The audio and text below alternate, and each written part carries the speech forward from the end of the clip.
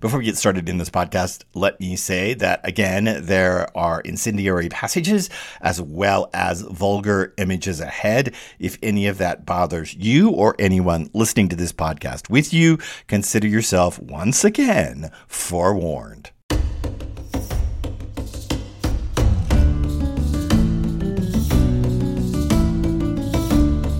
Maybe Muhammad wasn't shocking enough for you, so we're now coming to the passage in Inferno that I think includes the most shocking line in the entire canticle. Hi, I'm Mark Scarborough. This is the podcast Walking with Dante, a podcast in which we slow walk through Dante's masterwork comedy. We are in Canto 28. We are in the 9th of the evil pouches of the Malebolgia that make up the giant circle of fraud. We are at lines 46 through 63 of Canto 28. We have already seen mangled bodies both in war in our opening historical section, and then Muhammad himself and his son-in-law Ali. Muhammad has asked a question, who the pilgrim is. Is the pilgrim going to answer? No, he is not. Virgil instead is going to answer, and then Muhammad is going to carry on in this passage, Inferno, Canto 28, lines 46 through 63. "Death hasn't grabbed him yet," replied my master, "nor does guilt lead him into torment, but so that he can experience the full scope of things, I, who am dead, guide him through hell down here, circle by circle, and that's as true as the fact that I'm speaking with you." When they heard him, more than 100 of the damned came to a stop in the ditch to gaze at me in wonder, forgetting their sufferings. "Then you who will maybe see the sun again real soon should say to Fra Dolcino that he'd better take care unless he wants to follow me down here right away.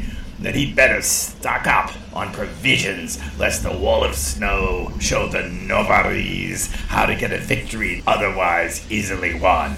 Muhammad had paused with his foot in midair to say these words to me. Then he planted his foot back on the ground and departed. I'm going to admit that this is a tough passage. It involves Virgil and Muhammad in discourse with each other. Muhammad makes a reference to a figure, Fra Dolcino, who we want to talk about a bit. And then we want to get to what I think, did you hear it? What I think is perhaps the most shocking line in all of Inferno. So let's start through the passage and talk about some of the knots inside of it. Muhammad has asked, "Who are you?" Muhammad has assumed that Dante the Pilgrim is one of the damned, and he's just gawking at the damned on his way to his final location. This seems odd, given that Minos throws the damned off his ledge and down into their circles. It seems odd that someone would take a leisurely tour group stroll through hell, and yet that seems to be what some of the souls in hell think. Virgil then replies to Muhammad, and Virgil has replied before. Virgil does the talking with Pierre de Lavagna up among the suicides, and of course, Virgil does the talking with Ulysses. So Muhammad is here linked in some fundamental way with Pierre de Lavagna and with Ulysses, both of whom perhaps were caught in various intrigues, both of whom may have overreached in their own lives or misinterpreted the state of their own power, thereby perhaps linking Muhammad further to them. It's interesting, again, that Virgil takes over here and answers for the pilgrim, when especially the question was asked directly to the pilgrim. This may give Muhammad a little more gravitas. Virgil tends to respond to classical figures. Virgil tends to speak, for example, to Capaneus, to big classical heroic figures. And it may be that Muhammad is here granted a bit more gravitas than we might expect in comedy, despite his mangled self. Why is Virgil leading Dante through hell? Well, he explains it. He says, so he can experience the full scope of things, so he can see the whole range, at the entire perspective. This is the first time that we get a glimpse at what will become truly the motivation for comedy. Comedy is an encyclopedic work. There is a point to comedy that Dante eventually will grow into as a poet, and that is the poem can contain the sum of knowledge. I realize that sounds unbelievably hubristic. It sounds crazy, right? Like you can write a book that's the sum of all things that somehow is an encyclopedia, and yet this is exactly the point of comedy, and it is the exact point of Brunetto Latini's works and of many other works in the Middle Ages.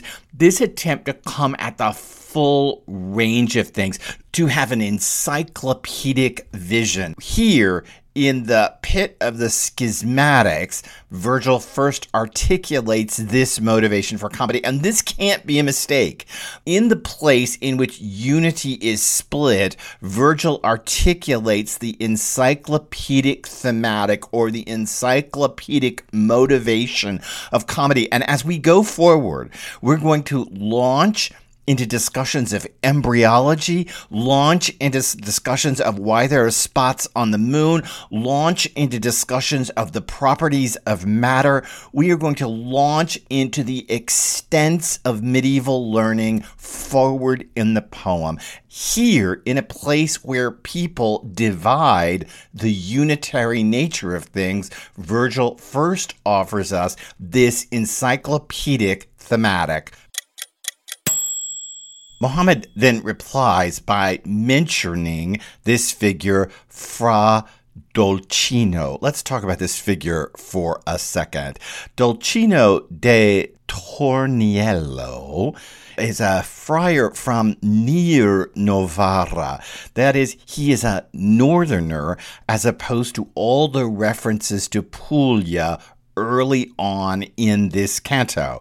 Dolcino was the leader of the Apostolic Brethren, a sect founded by Gherardo Segarelli of Parma. Gherardo Segarelli of Parma was burned at the stake for founding this sect, the Apostolic Brethren, in 1300. Dolcino then took over the sect. They preached a return to a simpler church. You can tell that in their name, Apostolic Brethren. They want to go back to the days of the apostles. In doing such, they preach against the wealth of the church in Rome. Dolcino himself condemned the papacy, and he preached a balance between empire and a weakened papacy. You should note that the church labeled Dolcino a heretic. Dante does not. He labels him a schismatic, somebody who forms a schism, a sect off the church. Why? Well, it could be that these are the very things that Dante himself seems to believe. That is, that the papacy should be stripped of much of its worldly power and goods, and that there should be a balance between empire and a weakened papacy. This will ultimately come to be Dante's stated position.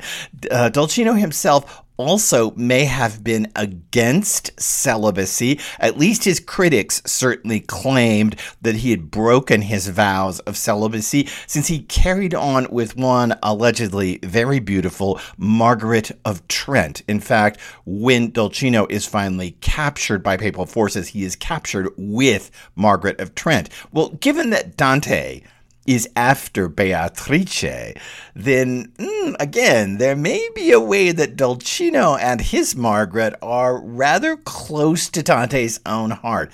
We would kind of expect Dolcino to be in among the heretics, given the church's pronouncements on him, and yet here he is amongst the schismatics. Pope Clement V declared a crusade against Dolcino and the Apostolic Brethren in 1305. They retreated up into the mountains above Novara, thus the reference here about the lest the wall of snow show the Navarrese how to get a victory, otherwise easily won. They held out up there until 1307, when starvation forced them down and into a battle with papal and civic forces. Dolcino himself was heavily mangled. He may, in fact, have been castrated as well as split in various ways, and then he was burned alive at Vercelli in 1307. This may reference him here as, again, a mangled body in this pit of mangled bodies. We should also note that all of this is happening in 1305 and 1307, which is, and Dolcino even takes over when the leader of the sect is burned in 1300. All of this takes place before the writing of Comedy, and yet Mohammed seems to be saying that this is in the future. Fra Dolcino better take care.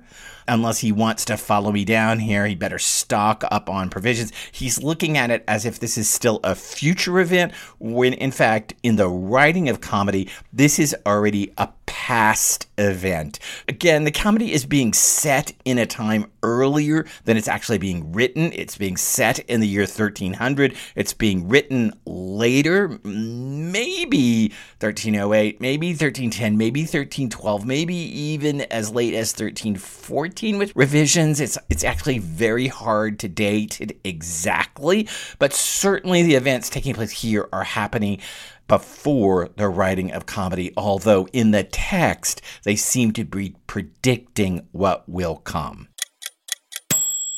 I should note that the lines here that Mohammed speaks, this reply about Fra Dolcino, are unbelievably split up in the medieval Florentine, and I have had to straighten them out and rearrange them to make them make good sense in this passage. If I were to translate these lines directly from the Florentine, they would read something like this. Now tell Brother Dolcino he should arm himself, you who perhaps may shortly see the sun, if he doesn't want to follow me down here right away, with food, lest the wall of snow may not give the victory to the Navarrese, which otherwise would be easy to achieve. Then, with his foot suspended in midair, Mohammed said these words to me before departing by setting it on the ground. You notice how weirdly broken up those lines are? Tell Brother Dolcino he should arm himself. And then there are two intervening lines. You who perhaps may shortly see the sun, referring to the pilgrim, and if he, that is Brother Dolcino, doesn't want to follow me down here right away, with food. Now tell Brother Dolcino he should arm himself with food, lest the wall of snow may not give the victory to the Navarrese. So all of this is difficult and contorted in its structure. It may have to do with schismatics, that the lines themselves are torn, they're riven like the bodies here, and like schism does to the body politic and to the church. It divides it into pieces, and these lines are certainly driven into many different pieces, so much so that I've had to rearrange them to get this into clear English sense. That end bit, Mohammed paused with his foot in mid-air.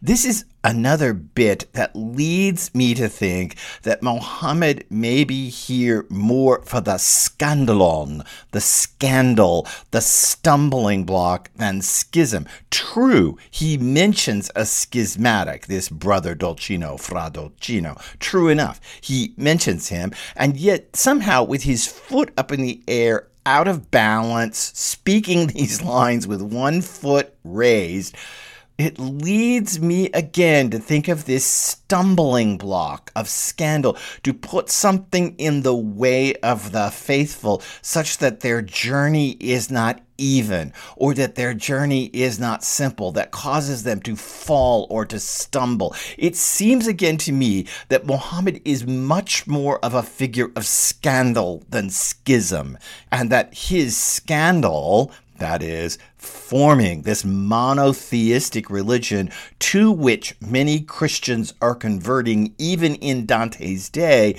this is why he's put inside this pit. It's the threat to Christianity, not that it will divide its unity, but that there is a way in which the faithful will trip into an alternate monotheism. And surely, I don't have to push this into the modern world, right? Surely a lot of the fear and tension over Islam in the West right now is a kind of buried idea of this, a competing monotheism.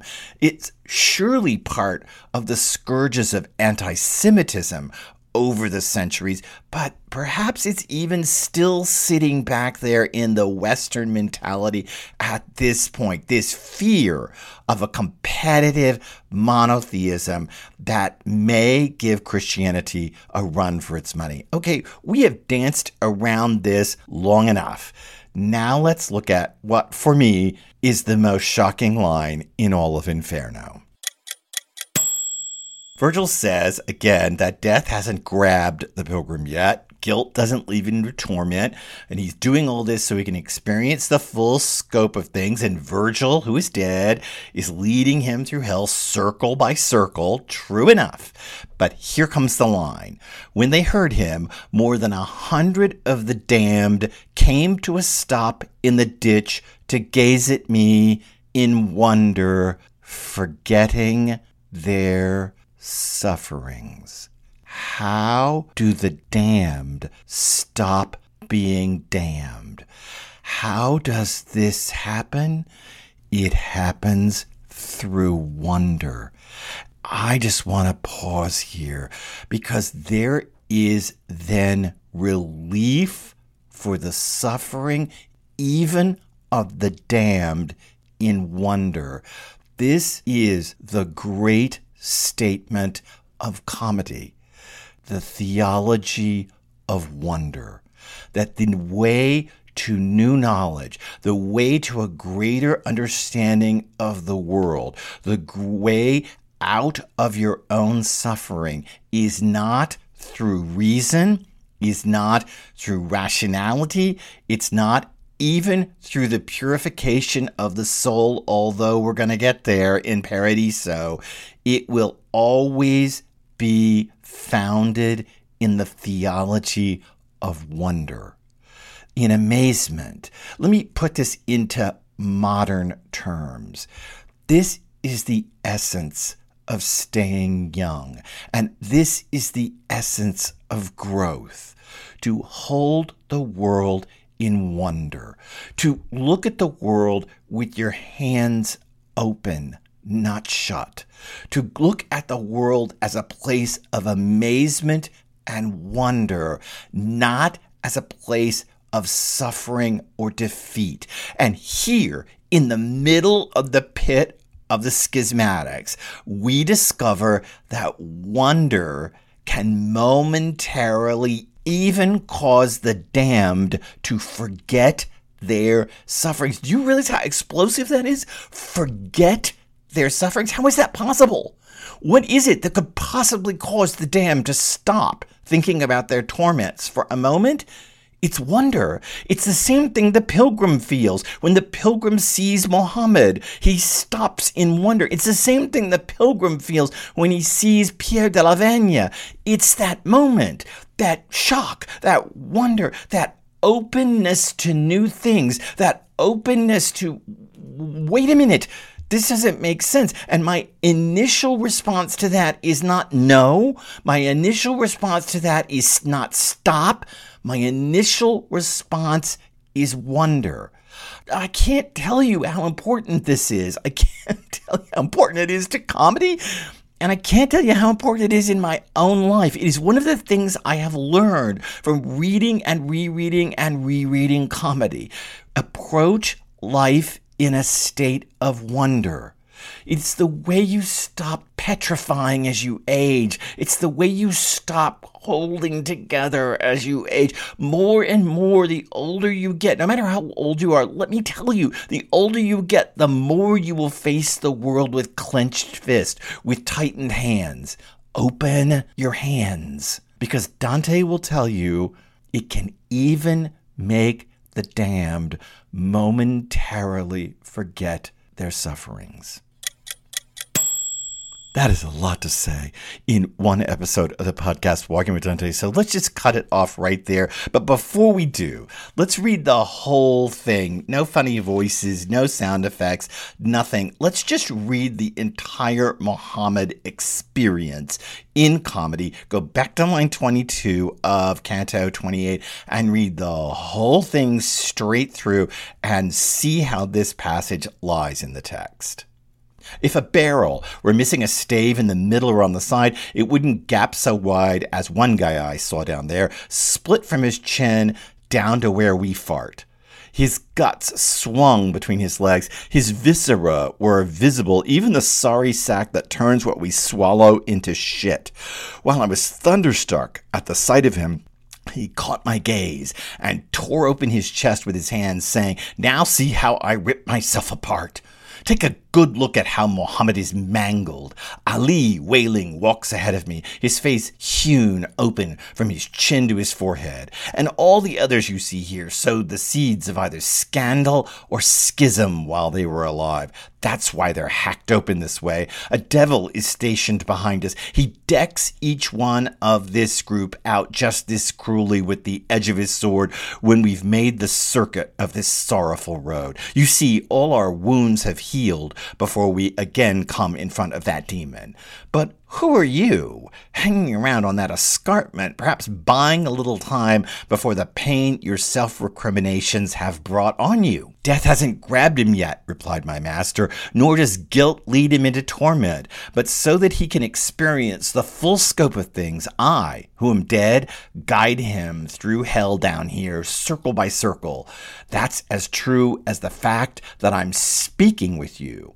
When they heard him, more than 100 of the damned came to a stop in the ditch to gaze at me in wonder, forgetting their sufferings. Then you, who will maybe see the sun again real soon, should say to Fra Dolcino that he'd better take care unless he wants to follow me down here right away, that he'd better stock up on provisions, lest the wall of snow show the Novaris how to get a victory otherwise easily won. Muhammad had paused with his foot in mid-air to say these words to me. Then he planted his foot back on the ground and departed. Just an amazing bit of comedy. Muhammad, wonder, sufferings, Arabic words. The whole bit is just insane. And we're going to open out from this into our next episode, which, if this is insanely wonderful and full of surprises and shocks, and even, as I say, an increased Arabic valence in the text itself, the next passage is going to be obscure, difficult, and in need of much unpacking. Well, that's not much of a sales pitch, but come back, subscribe to this podcast, rate it. I would really appreciate a rating, even a comment like "Great podcast, does wonders for the analytics." We're going to continue on in the ninth pit. There are many, many more people ahead. This is a crowded pit. We want to talk about why that is in future episodes. Nonetheless, on we go with Dante the Pilgrim on this podcast, Walking with Dante. I'm Mark Scarborough. I'll see you soon.